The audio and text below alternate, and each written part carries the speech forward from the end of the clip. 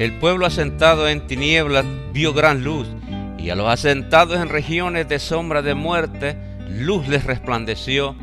La Iglesia Evangélica Jesucristo, nuestro fundamento, presenta su programa. Jesucristo es tu luz. Muy buenas tardes y que el Señor les bendiga, estimados amigos y hermanos que nos sintonizan en esta hora. Mi nombre es Henry Escobar y me es un privilegio poder nuevamente presentar su programa Jesucristo es tu luz. Saludamos a toda la audiencia que nos está sintonizando, donde sea que usted se encuentre, en el trabajo, en su carro, en la casa, o en la cárcel o en el hospital, donde sea que esté. Dios les bendiga. Para los que nos están sintonizando por primera oportunidad, somos la Iglesia Jesucristo, nuestro fundamento. Estamos ubicados en el 8535 de la Parquet Drive en Houston, Texas, cerca de la área de la Wayside, de la Little York, de la Tidwell. Si usted quisiera visitarnos, comunicarse con nosotros, llámenos 713-825-0243. Y en esta oportunidad estaremos escuchando una alabanza antes de entrar en la meditación de la palabra.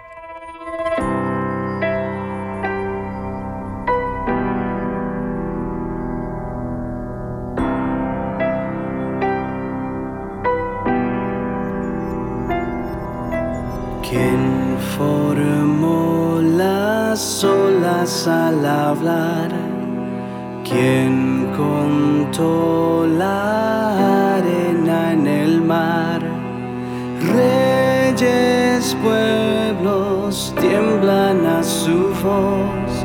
La creación le rinde adoración. Contempla a Dios, en su trono está, venid y adoradle. Contempla al Rey, nadie es como Él, venid y adoradle.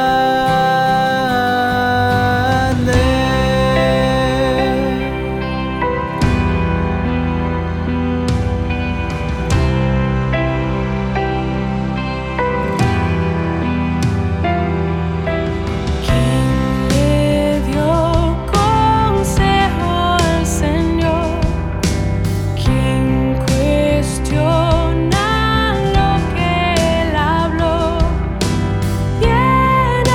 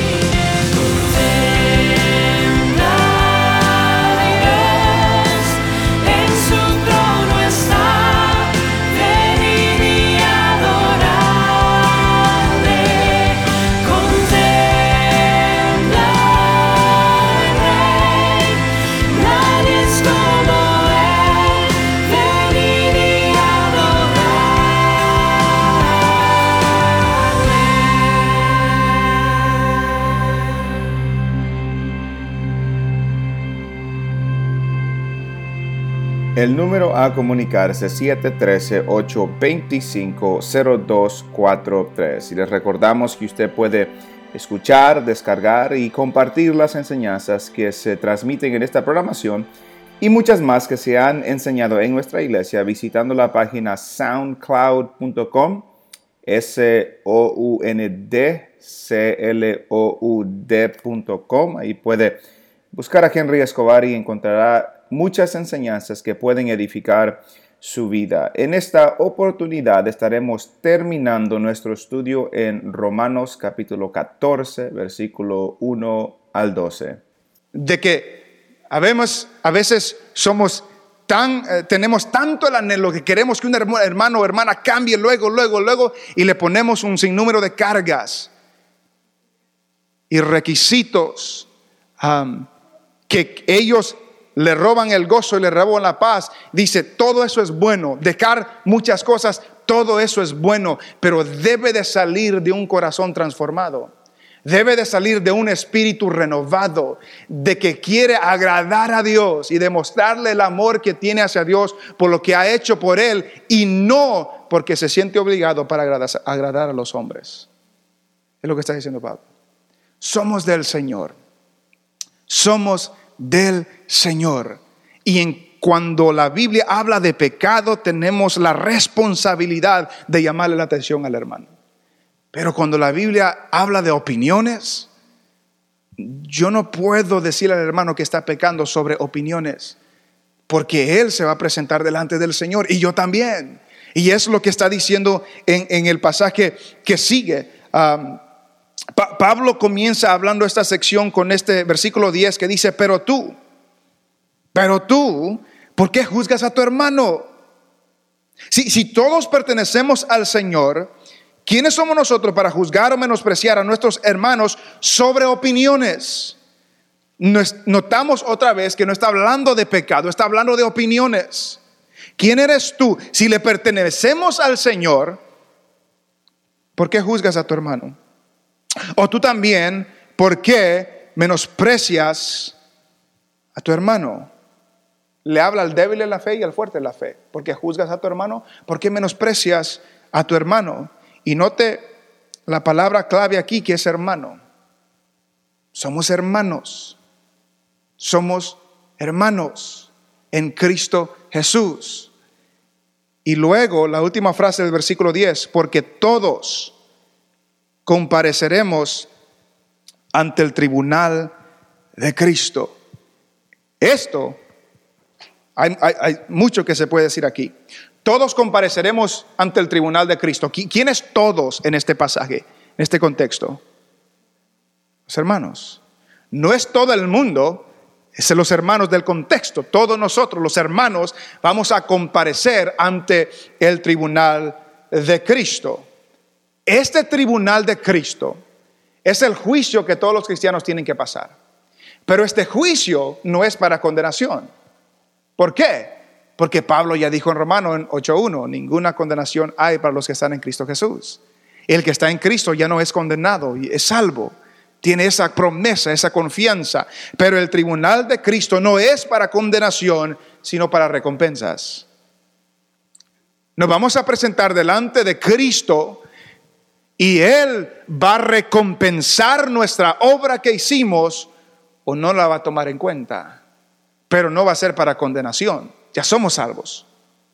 Ya somos salvos. Todos compareceremos ante el tribunal de Cristo. Note lo que dice. Vamos a leer dos pasajes. Segunda de Corintios, capítulo 5 y versículo 10. Después de Romanos está Primera Corintios y luego Segunda de Corintios.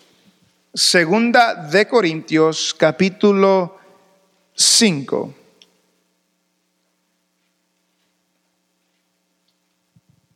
Bueno, podemos, porque esto también encaja con lo que hemos venido diciendo, podemos ver desde el versículo 8.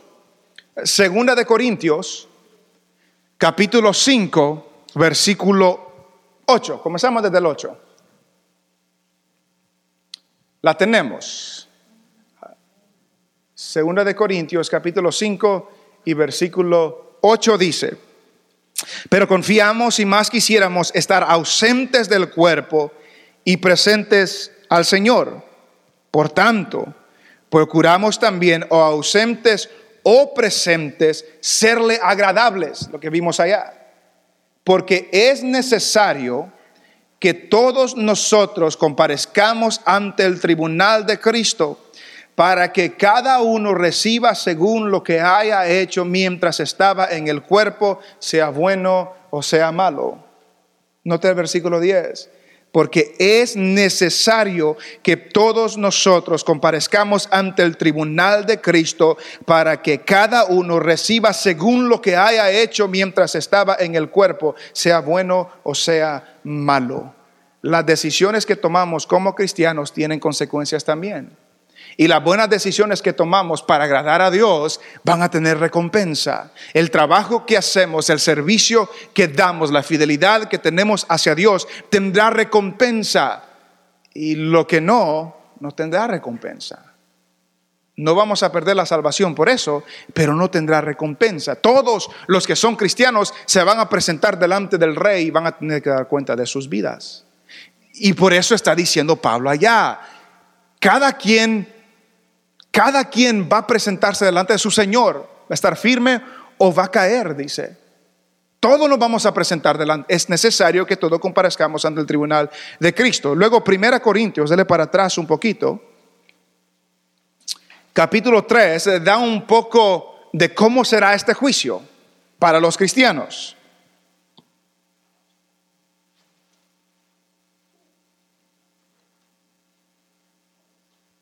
1 Corintios capítulo 3 y versículo 10. Comenzamos desde el 10. Lo tenemos.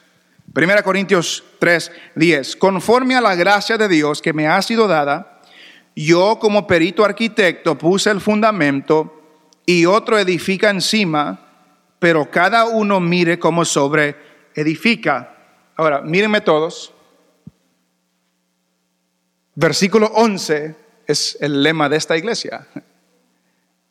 Porque nadie puede poner otro fundamento que el que está puesto, el cual es Jesucristo. Por eso llamamos la iglesia Jesucristo nuestro fundamento. Porque nadie puede poner otro fundamento del que está puesto, el cual es Jesucristo. El fundamento está puesto. Y note lo que sigue diciendo. 1 Corintios 3:12. Y si sobre este fundamento alguno edificare oro, plata, piedras preciosas, madera, heno o hojarasca, la obra de cada uno se hará manifiesta, porque el día la declarará, pues por el fuego será revelada, y la obra de cada uno, cual sea, el fuego la probará. Si permaneciere la obra de alguno que sobre edificó, recibirá recompensa.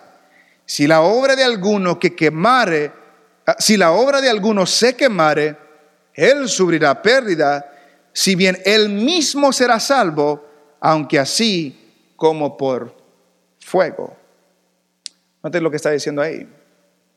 El fundamento está. El fundamento de la iglesia es Jesucristo. Todo cristiano edifica sobre ese fundamento. Con nuestra vida, con nuestras obras, con nuestras decisiones, con nuestras opiniones, con nuestras preferencias, edificamos sobre ese fundamento.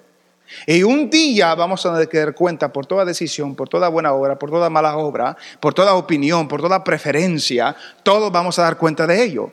Y por eso da comparación de oro y plata y piedras. Son elementos que no se queman. Y luego luego piedras preciosas, luego dice madera, heno y hojarasca. Todo eso va a ser probado por fuego en aquel día. Dice, el día lo declarará. Aquel día, cuando nos presentemos delante del Señor, lo que hicimos en la tierra como cristianos va a ser probado por fuego. Va a ser probado por fuego. Y el que edificó con lo correcto va a recibir recompensa. Y el que edificó con lo que no sirve no va a recibir recompensa. Todo lo que hizo se va a quemar. Aunque él será salvo, dice, él será salvo, pero no tendrá recompensa. Y por eso lo que Pablo está diciendo en Romanos capítulo 14 es importante. Número 1, somos salvos por gracia. Dios nos ha salvado, nos ha traído al redil por su gracia. y nos llama a vivir en santidad y nos llama a vivir apartados de la maldad. Ya había dicho en el capítulo 6 que no presentéis vuestros miembros, los miembros de vuestro cuerpo a la injusticia, al pecado, a la maldad. No lo hagan. Ya dijo en el capítulo 12, dejen ya las obras de las tinieblas. Es un llamado que tiene la maldad, las tinieblas, la desobediencia. Déjenlo. Y en el 14 habla de opiniones. Las opiniones, dicen, no se vayan a dividir por las opiniones. No menosprecien a los hermanos porque tienen una opinión o una preferencia diferente, que no sea pecado. No vayan a juzgar al hermano porque tiene una preferencia diferente que la mía, que no sea pecado. ¿Por qué? Porque él va a tener que dar cuenta a Dios por esas preferencias, esas decisiones, esas obras que haya hecho. Y yo también. Y eso es lo que está diciendo Pablo. No te preocupes porque todos vamos a tener que compadecer delante del tribunal de Cristo. Y si regresamos al capítulo 14 y en el versículo 11 cita a Isaías, porque escrito está: vivo yo, dice el Señor, que ante mí se doblará toda rodilla y toda lengua confesará a Dios. Toda lengua va a confesar a Dios. Toda lengua va a tener que dar cuentas a Dios. Y en el versículo 2 dice: de manera que cada uno de nosotros dará a Dios cuenta de sí. De manera que cada uno de nosotros dará cuenta de sí. A Dios, claro, a Dios. Entonces, si yo veo a mi hermano en pecado, es mi responsabilidad, y la responsabilidad sea de llamarle la atención en base a las Escrituras. Pero si vemos a mi hermano que está haciendo algo que no es mi preferencia y no es mi opinión y yo difiero en eso, yo no tengo autoridad para juzgarlo o menospreciarlo por eso. ¿Por qué? Porque un día va a tener que dar cuenta a Dios por esa preferencia y por esa decisión. No le va a quitar la salvación, le puede quitar la recompensa, pero no le va a quitar la salvación. Yo siempre he hecho la comparación. Cuando yo me gradué de la high school, todos los que se están graduando reciben un diploma. Todos los que se están graduando reciben el diploma. Pero unos reciben más méritos y más recompensa y becas y andan vestidos diferentes y andan cordones diferentes y andan diferentes cosas. ¿Por qué? Porque se esforzaron más, trabajaron más, hicieron las cosas más correctamente. Entonces, el que se graduó sin nada, pues se graduó, recibió un diploma, se graduó, pero otros salieron con honores, con recompensa. Así me imagino yo que será ese día. Todos los que son de Cristo son salvos, pero aquel día los que sobresalieron, los que tomaron decisiones correctas, los que obraron, los que sirvieron, los que fueron fieles, los que honraron al Señor en toda área de su vida, en los mandamientos y en las opiniones, los que honraron al Señor, por eso recibirán recompensa. Y yo me acuerdo cuando yo estaba ese día y vi todo eso, yo me dije en mi mente: hubiera tratado más, hubiera trabajado más, me hubiera esforzado un poquito más, pero ya era muy tarde. En aquel día sé quizás va a ser igual también. Vamos a ver a mis hermanos y mis hermanas que van a estar recibiendo recompensas y coronas, y Dios va a estar diciendo cosas a saber cómo de ellos, pero de mí, bueno, te salvé por gracia, pásale y sigue alguien más.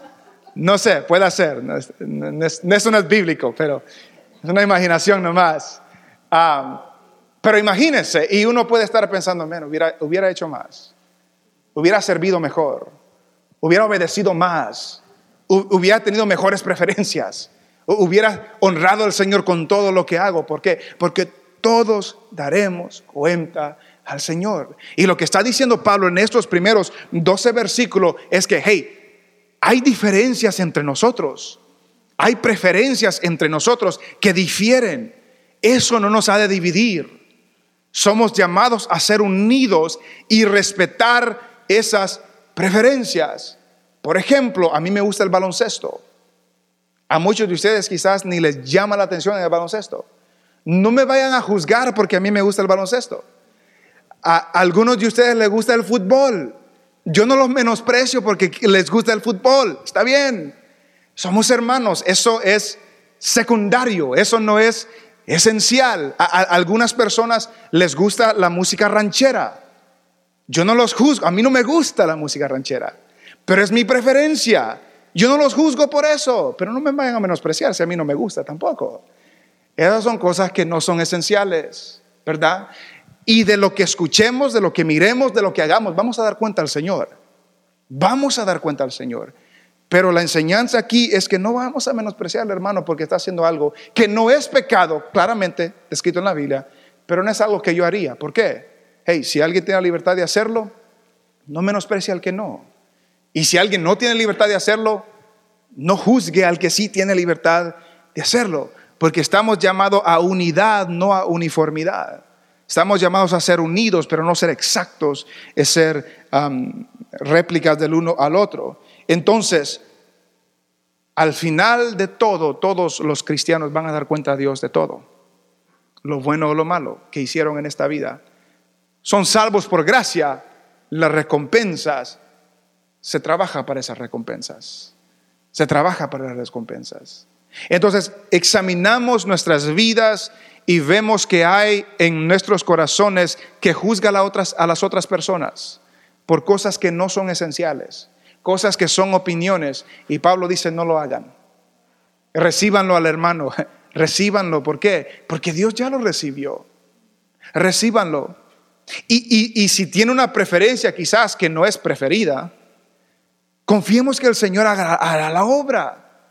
Confiemos que el Señor transformará el corazón. Confiemos que el Señor va a ir cambiando nuestros deseos, va a ir cambiando lo que nosotros hacemos, porque todos tenemos cosas que quizás no agradan al Señor. Confiemos que el Señor cambiará esas cosas. Confiemos que el espíritu, como decía Chuck Swindoll, que no debe ser impulsado por agradar al hombre, sino que debe ser de una mente transformada, de un espíritu renovado que quiere agradar a Dios por el amor que Dios le ha demostrado a esa persona. Reciban al débil en la fe. No lo menosprecien, no lo juzguen, recíbanlo. No tenemos derecho de juzgar sobre opiniones, no tenemos derecho a juzgar, porque todos vamos a presentarnos delante del Señor y Él es el juez. Y Él es el que va a juzgar. Y Él es el que ese día dirá lo que era bueno y lo que no era bueno, y lo que era agradable y lo que no era agradable. Pero todos vamos a estar firmes en el sentido de que somos salvos por gracia. Somos salvos por gracia. Y mientras caminamos, tenemos paciencia, nos recibimos los unos a los otros. Y si diferimos en algo, hay que hablar. Y aún después de hablar, seguimos difiriendo, está bien. Hay diversidad en el cuerpo de Cristo. Hay diversidad en el cuerpo de Cristo. Y así lo quiere Dios. Así lo quiere Dios. Cuando leemos en Apocalipsis de una multitud de toda nación, de toda tribu, de toda lengua, de toda raza, de tantas cosas, así lo quiere Dios. Dios no nos quiere exactamente iguales. Quiere que nos miremos como Jesús en nuestro carácter, pero lo exterior no somos completamente iguales. Y debemos de entender que hay gracia para eso, y que el Señor es el que al final de todo juzgará y dará recompensa o no a mi hermano o a mi hermana, pero sigue siendo mi hermano, sigue siendo mi hermana. Yo lo recibo en el Señor y podemos alabar juntos al Señor que nos ha salvado a los dos. Porque de la misma manera como Dios lo ha recibido a usted, si ha tenido fe en Jesús, me ha recibido a mí también.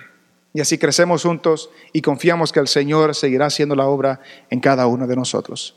El tiempo se nos ha terminado. Quisiéramos recordarles que esta programación es patrocinada por los hermanos de la Iglesia Jesucristo Nuestro Fundamento. Estamos ubicados en el 8535 de la Parkett Drive, en la área de la Wayside, de la Little York, de la Tidwell. Si quisiera visitarnos o está buscando una iglesia donde congregarse, llámenos 713-825-0243. También si quiere una copia de esta programación completamente gratis, llámenos 713-825-0243. Y también si quisiera escuchar o descargar esta grabación y otras más, puede hacerlo en la página de internet SoundCloud,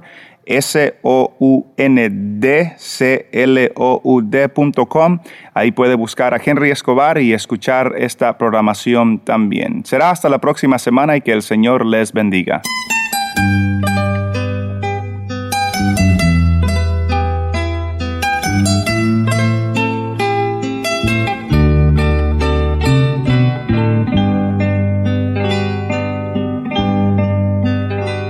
Oh alma mía, ama Jehová, porque a su imagen Él te creó, y por la sangre de Jesucristo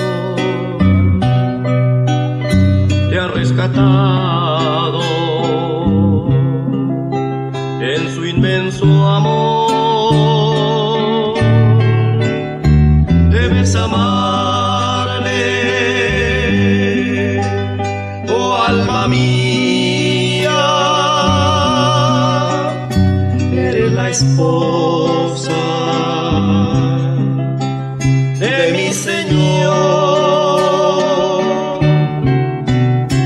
por eso entrégate sin más reservas, que Él sin reservas